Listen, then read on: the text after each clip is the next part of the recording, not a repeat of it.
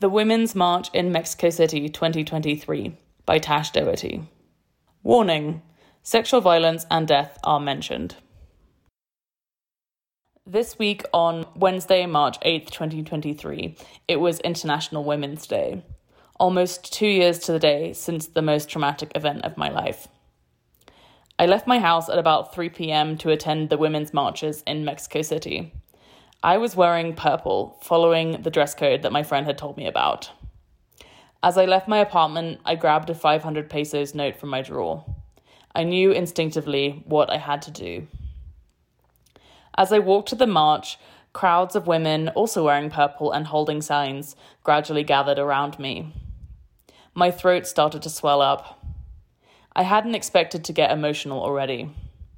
The chanting, the energy, the spirits of the women all around me was overwhelming. Señor, señora, no sea indiferente, se matan las mujeres en la cara de la gente. Sir, madam, don't be indifferent. They are killing women in the face of the people. If you didn't know already, I am one of the millions of women who has experienced sexual violence in Mexico. At the marches that day, I thought about it a lot. I thought about how much I had suffered from post-traumatic stress disorder in these last 2 years.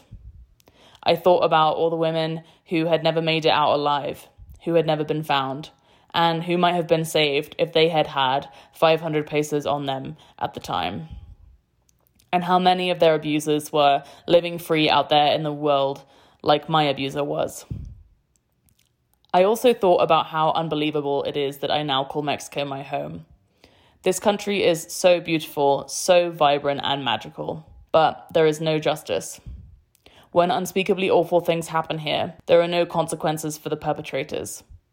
In addition to not committing crimes in the first place, that is what needs to change.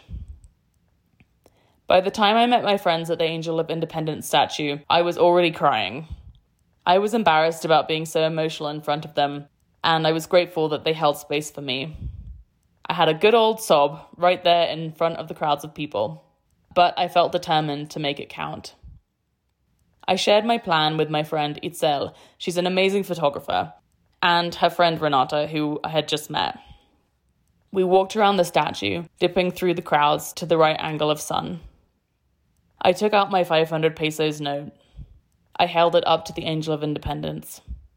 Another girl gave us some flowers. So that's the story behind these pictures. 2 years ago, I made it out of there. I live to tell the tale today. I am free. He didn't get me. But I was only saved because I had money.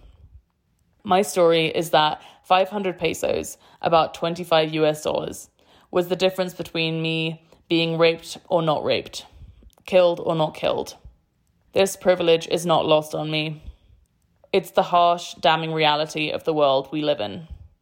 I think of all the missing women in Mexico and the family members I saw that day who were marching for them. What would it have taken for them to be saved? How many of them would still be alive right now if they had had $25 in cash on them?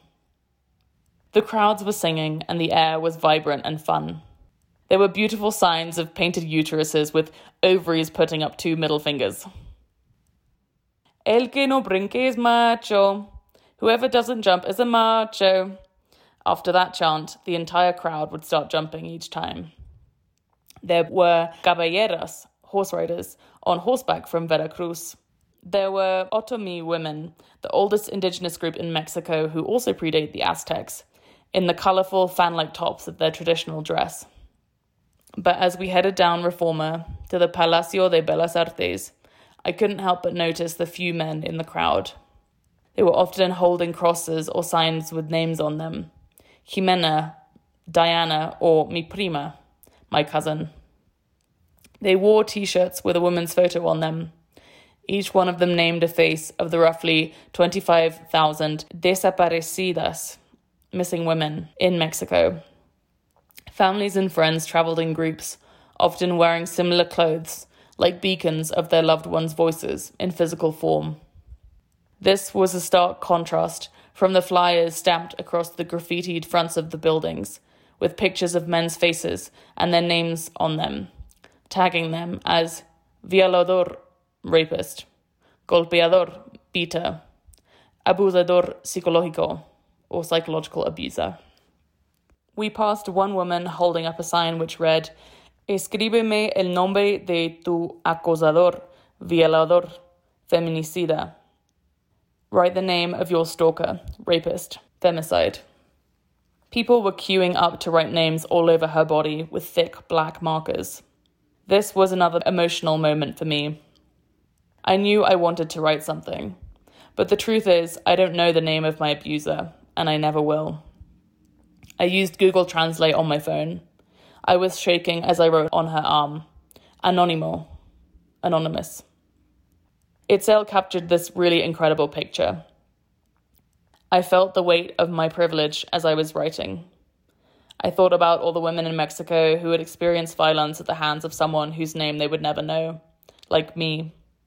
I thought about the women who had died at the hands of anonymous abusers. That moment was really heavy. But it made me think about how I could be using my privilege more to help other people. I felt like I was carrying the weight of duty on my shoulders. At sunset, we had passed about 100 female police officers, standing silently in a long row. Some had flowers stuffed into the pockets of their black armored suits. Others stood expressionlessly as the thousands of women marched in front of them. When we arrived in Centro, the downtown area, I saw some stores had been smashed.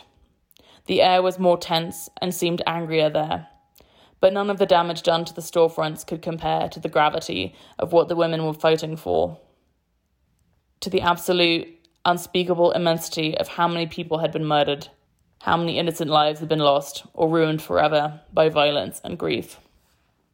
By this point, we had entered the Zócalo, the main square, and the center of government. The crowd was booming. Itzel, Renata, and I felt exhausted. We were ready to go home. The last sign I took a picture of said, Existo porque resisto. I exist because I resist. I thought about how I still existed because I had resisted in the moment on that hilltop in Oaxaca 2 years ago. I felt incredibly grateful for that, for standing up for myself so that I could have a chance of being whole again, like I felt now. As we got into a taxi to head back to my apartment, I remembered a sign I had seen earlier in the day. ¿Por qué? Algo tan simple como volver a casa es un privilegio. Because something as simple as coming home is a privilege.